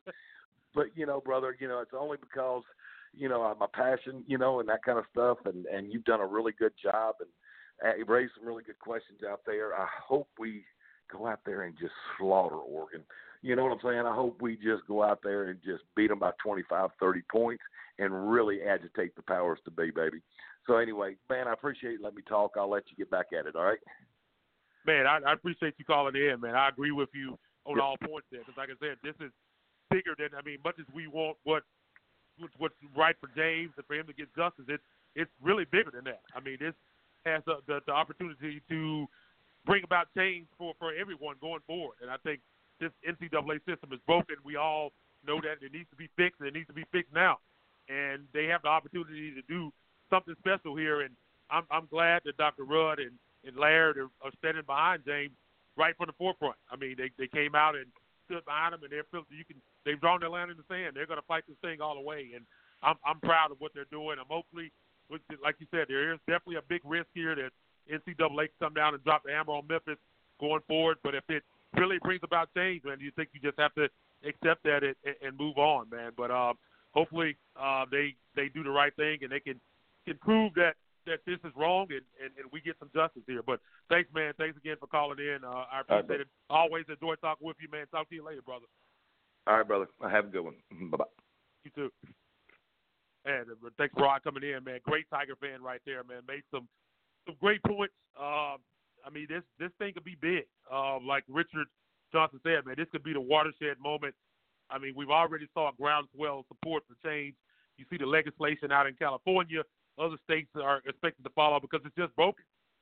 The system, the NCAA system is just broken the way they take advantage of these athletes. They make millions of dollars off of them, and they want to micromanage everything they can do. They don't micromanage the coaches in that situation. Again, I spoke to us about when right before Rod called, a coach goes out and recruits the kids like, yeah, I'm going to be here. I'll be here for 4 years. And then he recruits the kid signs, coach leaves, the kid can't leave for another year without having to sit out. There's just a lot of things about this system that aren't right. Their rules the lines are very blurred on some of the rules, like the indefinite thing about a booster. Who knows what that means? Who the hell knows what that means? When you say indefinite, it's just a lot of things need to be changed here, and they have an opportunity. This is a big deal. Memphis, again, is putting themselves out on the line. But, again, in Memphis, we're a city. We don't give up. We fight. And I think they're doing the right thing. Again, shout out to Dr. Rudd, Larry Beach, and all these guys for standing behind Penny, for the administration over there for standing behind Penny and James. But we're definitely going to be talking a lot more about that in the coming weeks. But I want to kind of go back to Friday and such a weird atmosphere and kind of talk about how that evening went. I always get to the game extremely early. I'm usually the first person on press row. I get out there and do my work, get my work done. The game was a 6 p.m. tip against Illinois, Chicago. So I was probably there about 3:45. So I'm there on press row, man, getting my work done early. And my phone starts blowing up, and I'm looking at it, and I see Woj's tweet that says that Leslie Ballard, the attorney for James Wiseman, somebody said he's been ruled ineligible. And it was kind of crazy because I knew we were looking out in the court, the guys were out there warming up, and you hadn't seen James. I hadn't seen Penny around anywhere. And I thought when I got there that was kind of strange, but I was thinking, well, I don't know, maybe he's in the back getting treatment, so who knows what's going on. But the tweet comes out, and then all us media guys, everybody starts to scatter. We writing articles. It was just a crazy scene, a weird scene. It was kind of hard to kind of get into the game. It was kind of a weird scene. Penny and James walked in to a standing ovation. They walked in right before the starting introduction, and you could feel like a different energy from the crowd. People had found out what was going on, and the fact that they had been received a mercy injunction for James to make it play. And you could see just the crowd is always great. Tiger Nation is always great, but you could see something extra and hear something extra in the crowd on Friday night when James was introduced, when Penny walked out of the tunnel and came onto the court, and when he was introduced after the starting lineup. That was a little extra, and they showed the fight, and the university is backing up Tiger Nation. by taking NCAA to task. Now, it's not easy to take on NCAA. We all know that, but it's just not right the way that they do these kids. It's not right the way they treat Memphis versus the way, the whole North Carolina situation. You got Sean Miller on a wiretap situation at LSU with Will Wade. It's just unfair. They just make up the rules as they go. They do whatever they want, and it's just not right to these kids. It's not right to universities like Memphis, at the little kids table, as they would tell you. It's just not right. Penny Hardaway, this is direct effect of something. I don't know if it's UK, but it could be all of it. You just look at the fact of the situation between Penny and Barnes, Memphis. DJ Jeffries, first commit to ever decommit from Kentucky, and John Calipari. He committed to Memphis. John Calipari wanted James Wiseman. Memphis went head up with John for James. So Cal is not happy with what Penny's doing. Rick Barnes is not happy with what Penny is doing. Boogie Ellis committed to Duke, decommitted, committed to Memphis. Coach K is not happy with what Memphis is doing. Preston Achua, Memphis came down to Memphis and Kentucky, were two of the teams that were in there. Memphis ended up with Preston Achua. Bill Self, is not happy with what Memphis is doing, even though he has his own problems to deal with up in Lawrence. But it's just not right the way the NCAA operates. And it just seems like, I know people talk about Memphis and people in Memphis have an inferiority complex, and a lot of times I agree with that. There are some things I agree with that with, but there is definitely a bias towards the University of Memphis and schools of that ilk, and they just don't like what Penny is doing. He didn't do it the traditional way. He didn't work his way up from assistant coach. They're like, who is this guy coming in here second year, getting a number one recruiting class? And they're just jealous. They can't compete with it. You can't compete with Penny and Mike Miller walking in there with the championship ring. Both guys 6'9", coming in there with the sweatsuits on and all the Memphis gear and the pennies and Nike. Penny coming out there with the Hermes belt and Gucci. They can't compete with that. There's nothing guys like Calipari. They can't walk into a gym and have that kind of presence. They can't walk into a home and have that kind of presence. John Calipari, those guys, they have a presence, no doubt, just because of their track record. But there are certain things they can't be cool like Penny and Mike Miller can when they're going in the kids' room or walking into the Peace Jam and sitting on the sideline with the pennies on and all the Nike gear and the Memphis. They just can't compete with that. And they don't like it. The old guard, you can see it from not only from the coaches, but the commentators, the guys like Zay Billis, to all these the older guard of guys that are old school basketball guys. They don't like what's going on down here in Memphis, and this is a direct effect. I think this is more about Penny than it is about James. James is just an unfortunate byproduct of this. They're trying to get Penny, and that's what this is about. But hopefully they can get justice, and again, not only for James and his family and what they're going through, and Penny and what this program has to go through, but for the future. The NCAA has to change, and I think this lawsuit has the potential to be something that can kickstart that. So that's definitely going to be something we're going to watch going forward. But, yeah, it was just a weird night out at FedEx Forum. Memphis did get the win easily, which I figured they would. I figured they'd come out fired up. They were heavy favorites in the game anyway, but they knock off UIC 92-46. And I got some comments from Penny after the game. Obviously, he said he couldn't speak on the James Wiseman situation because it's an ongoing process and it's a legal process. So, of course, I'm sure his lawyers directed him not to speak on the contest. But this was Penny's thoughts after Memphis' 92-46 win over Illinois Chicago on Friday.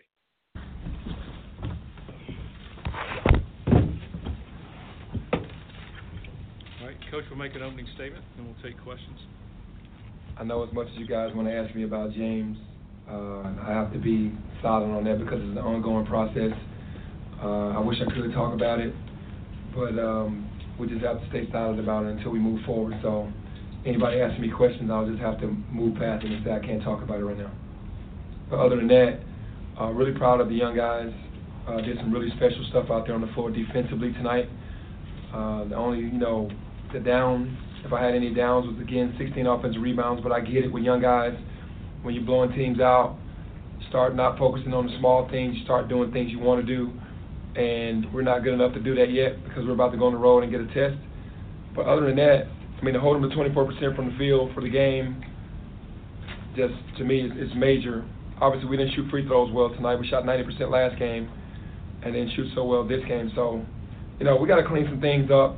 But having a young team, I'm really proud that they could just take their games to different levels every game. So, Coach, I know you can't comment on the situation specifically, but how tough was it to come out and coach after a tough day like that? It just is what it is.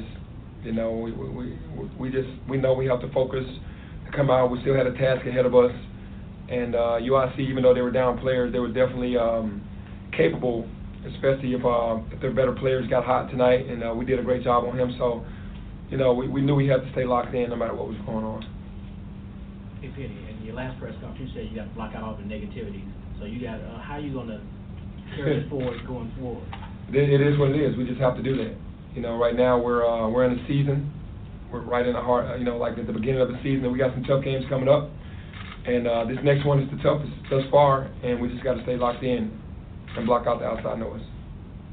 Coach, you mentioned about bad habits. How worried are you about that throughout the season as you blow teams out, picking up? I'm a little worried about that because young teams, man, they're not getting the point that it's not about this game. It's about going forward and how we have to win.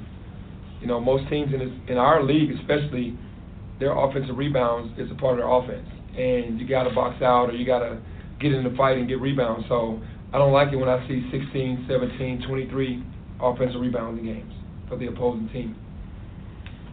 Coach, can you just talk about where you thought James' mindset was going into this game and how he was able to perform tonight with all that was going on? I mean, obviously, an 18-year-old kid having this type of attention at this moment, I'm sure he was a little nervous, but he went out there and played his heart out, had 5 blocks in the first half. They only got 1 touch, and I don't know how many fouls he drew before the game. He drew like maybe 10 fouls or something like that, 11 fouls. So to me, he was still business as usual. Penny, I understand you have to be silent about this, but I just got to ask, why was the decision made to allow him to play tonight, and will he continue to play while the injunction is in place? I can't talk about the first part, but he will continue to play. Penny, percentage-wise, over the last 48 hours, how much have you been able to focus on strictly basketball, and then how much other stuff has occupied your thoughts? I've been able to do a pretty good job of, continuing to recruit guys that want to come here, and then also stay focused on the team and getting them prepared for these tough games, because every game is tough and every game plan is different. So I've been able to lock in on that. I mean, really, you have to really block out the outside noise and just really lock in on your team and principles and things of that nature, because we want to do something special this year. Hey, Coach, James got out to a slow start offensively, but Boogie picked up the slack. That's what you're looking for from everybody. When somebody go down, somebody else to pick up the slack. Well, yeah, this is the type of team that, we have so much talent that any given night it can be anybody. But we knew that they were going to play James differently. We knew that they weren't going to give him the lobs. We knew they were going to play him physical. It happened all through high school, them trying to take his legs out, push him off the block, not let him rim run, and he's going to be the focus. So now these other guys, are very more than capable. So if you're going to do that to James, then we're going to kill you from out here. So that's how the team should be thinking, and James should still keep playing hard, which he did. Penny, as a player, obviously you played in hostile environments, and while you're not playing on Oregon's campus, you are going to the state of Oregon, and we know how students can be, especially when they have some things that they can knock you on. How are you going to prepare your team, knowing that you're going into this hostile environment, their first road game, and again, things that are happening today certainly will be used against you by that crowd? Well, we'll definitely have a great game plan, and we'll try to prepare this young team as much as we can. But obviously, when you get to the game, you can't say what's going to happen when they finally get to the game. All we're going to do is just try to keep our principles in front of us offensively and defensively. Things are going to be said everywhere, but we have to stay focused on what we're doing. All right, Penny. Maybe a conversation maybe during the start of the season. Today, we've seen a lot of rotation going on with these young guys, and with so much talent, it looked like you handled it well. But my question to you is, do you actually have a starting lineup, or you just go with the flow every game? Well, yeah, this is our starting lineup right now, Like I said last game, obviously DJ Jeffries, Alex Lomax, and Tyler Harris, those guys. Alex Lomax and Tyler Harris started 10 games, 11 games last year and played a lot of minutes. DJ Jeffries was in the starting lineup. It's just all about groups. And I think right now we have a good starting lineup, and the group coming off the bench is really good as well. And, tonight everybody played because when you're blowing teams out, you got to see where everybody is. It's not going to be a steady diet of one or two guys in these type of games. Penny, how many guys do you think you have that are elite rim protectors down low that can help you on the defensive end? Well, obviously James for sure. Precious. We're trying to get Lance Thomas to be more of that, and we're trying to get DJ Jeffries to be more of that guy with his athleticism. The guys that have the most athleticism, we're trying to get them to rim protect. And, they blocked 15 shots last game. This game it was only 8. But, that's something that we're going to have to continue to work on because we have to rim protect for sure, especially if we're going to get up and press the way we want to. Benny, you've been in a similar situation with James before. This time around, when you're dealing with this cloud, where are you at, like, in terms of your spirit, the way you're dealing with this? Like, are you like... Well, like, I'm human. Through this? I'm human, so, but we're dealing with it as we move along. So, like I said, I've been through this before, so you have to deal with it. I think I'm doing fine with it. Damian started tonight, but he only played 13-plus minutes. Was that just kind of your feel with the way Alex and Boogie were playing tonight? No, actually, he got into foul trouble early, and I think he only played 2 minutes the first half, and I think 11 minutes in the second half, and it's just the flow of the game. It was a 40, 50-point lead. It's time for other people to play. I mean, Damian understands that. It's all about sacrifice on this team. Obviously, in bigger games, more guys, 5 or 6 guys might play more. But in these type of games, you gotta play everybody. Hey, Coach, who has game plan against Oregon, and what scares you about Oregon? Coach Topper has the game plan against Oregon, and what scares me about them is Peyton Pritchard. He's a guy that can go for 40 points. He showed that last year in the Pac-12 tournament and in the NCAA tournament. He can get going, and he's a dangerous player. They set a lot of screens for him. And he's not the only player on the team, but he's definitely the head of the snake, and he scares us for sure. Got time for one more? Coach, just today, how would you describe your overall emotional state? Just like roller coaster, I guess you can say that. I guess you can say roller coaster, but we knew we had a game, and as the coach of this team and the leader of this team, you have to snap out of whatever it is as fast as you can, and then be ready to coach. And the guys performed great tonight. We had a great game plan in with Coach Miller, and earlier in the days, you're trying to figure out how to do things for the guys and to get them comfortable, and but it was a roller coaster day. All right, thank you. Thank you. Thanks, Coach.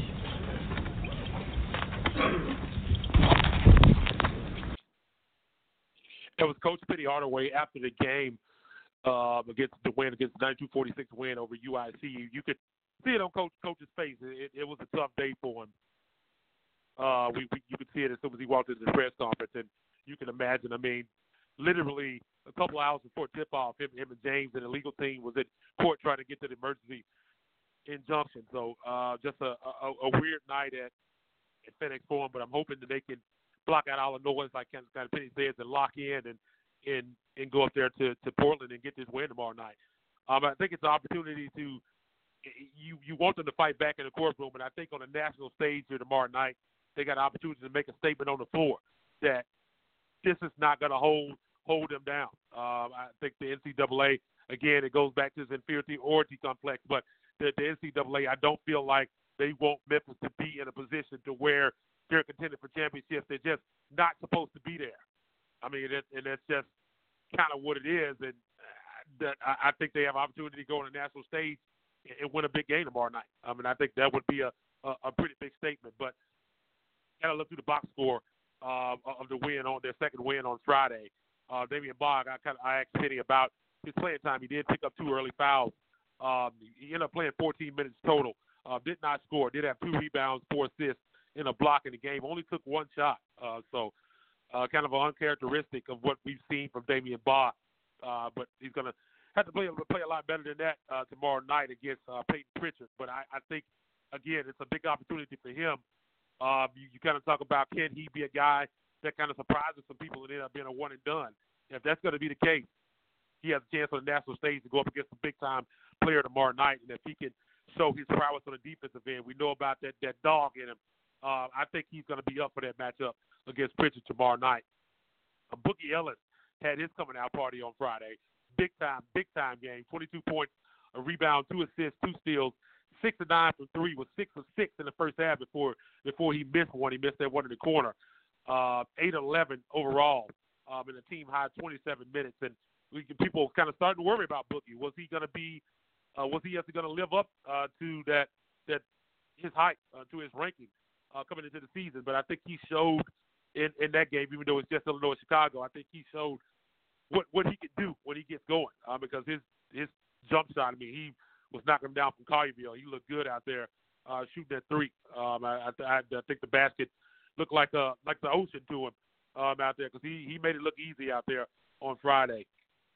Lester Keonis, it's been a struggle for him, but it was good to kind of see him get some threes to finally fall this game. He played 22 minutes. He had 6 points, 4 rebounds, 6 assists, which is good to see. And I like when Lester's on the ball. He makes good decisions.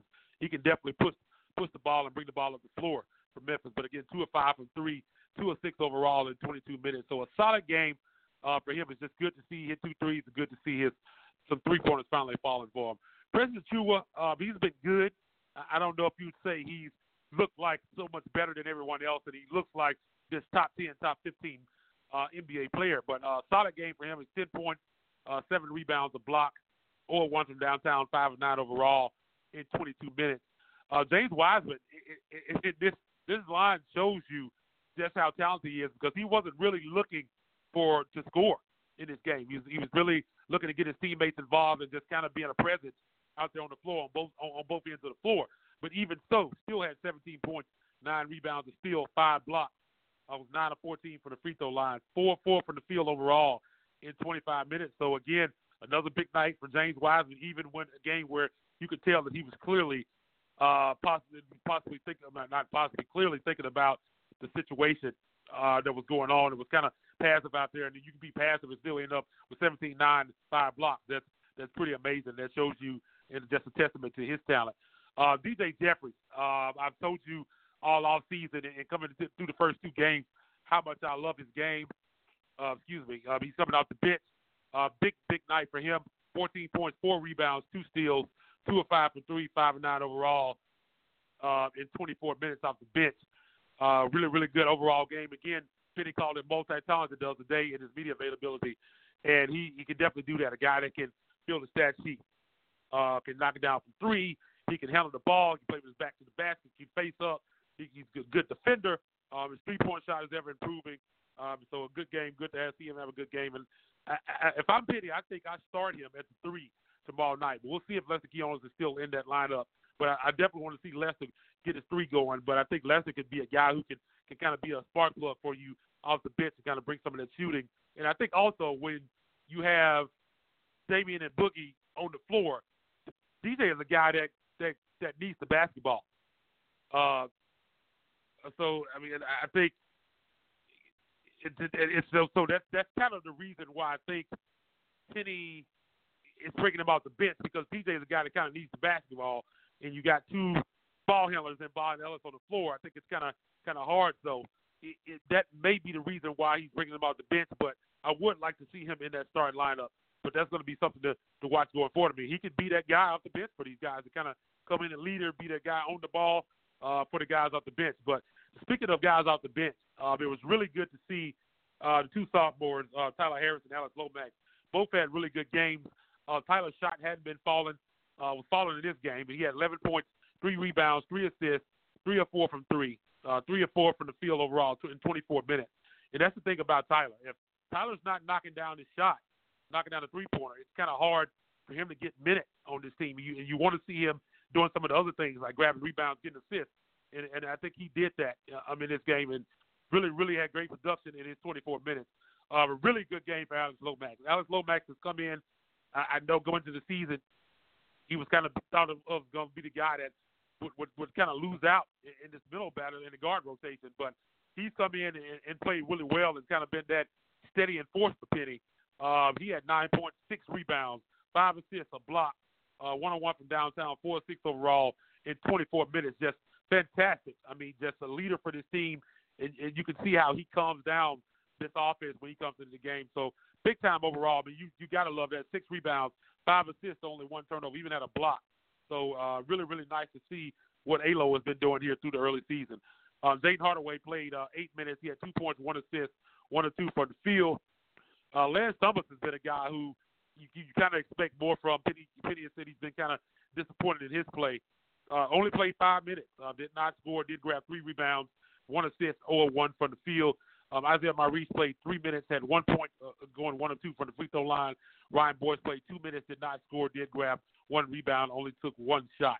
So a pretty dominant performance overall for the Tigers. But again, I love what I saw out of Tyler Harris, Alex Lomax in this game. Of course, C.J. Jeffries and Boogie Ellis had himself a night, and they're definitely going to need some of that 3-point shooting tomorrow night when they take on a team with Oregon that loves to get up and down, and they're going to want to outshoot the Tigers from the 3-point line. That's the only way they're going to win this game because Memphis has such a size advantage. That's the only way I think they can beat them. So Boogie, hopefully that's something that we're going to see from him going forward because he looked fantastic on Friday night. But we're about to run out of time here, man. Special thanks to James Crepea, Oregon Ducks beat reporter from the Oregonian and also host of the James Crepea Show up there, KROE, in Eugene, Oregon, for joining me here and get his insight and perspective on the Oregon Ducks. And I definitely want to thank Richard G. Johnson, man. Parental advisory and specific lyrics, I had to put that on there. But the guy was fantastic, man. I didn't feel like it was this easy. You love when you have guests where you don't even have to ask questions. I could have just sat back and pop myself up on the pillow, man, and listen to him talk. Fantastic stuff there. If I needed a lawyer, that's the guy that I wanted on my side. The guy I'd want. But he was fantastic. So make sure, Tiger Nation, you go over and follow him. I mean, he's doing God's work out there, man. It's Piranha RGJ, Piranha RGJ on Twitter. But I told him, man, he could run for office here in Memphis right now because he's a really popular man down here in the Bluff City. So thanks to Richard G. Johnson for joining me. But again, man, big game coming up tomorrow night, 8 p.m. for the Oregon Ducks. I think it's an opportunity for the Tigers to make a statement. We're definitely going to be tuned into that.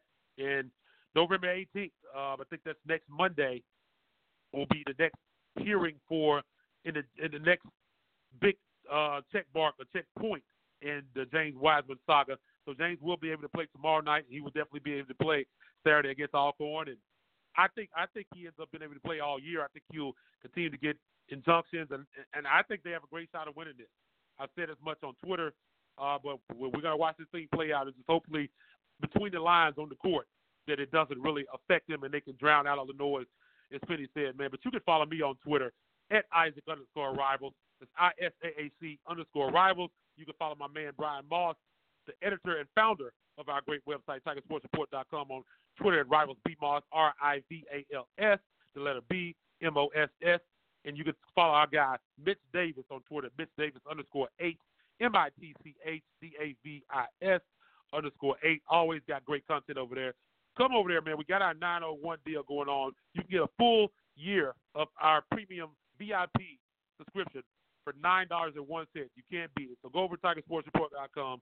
Check out all the free stuff we have on over there. Get on the message board, but also sign up for our premium site as well. So if you missed this, man, and you joined us late, you can always check this out on iTunes, Stitcher, and the TuneIn app. Just search TigerSportsReport.com. Hit the subscribe button. You'll find this episode probably about 15 minutes after it concludes, and all our other older podcasts archived there. Other than that, again, special thanks to James Crepea and to Richard G. Johnson. Other than that, man, enjoy the game tomorrow night. We'll definitely be talking about that throughout the week. Tigers moved up to number 13 today. The football team's 18 in both polls. They'll take on Houston 2:30 p.m. on Saturday. Memphis basketball, of course, went tomorrow night against Oregon, 1 p.m. against Alcorn on Saturday. Other than that, I'm gone. Thanks for joining me, Tiger Nation.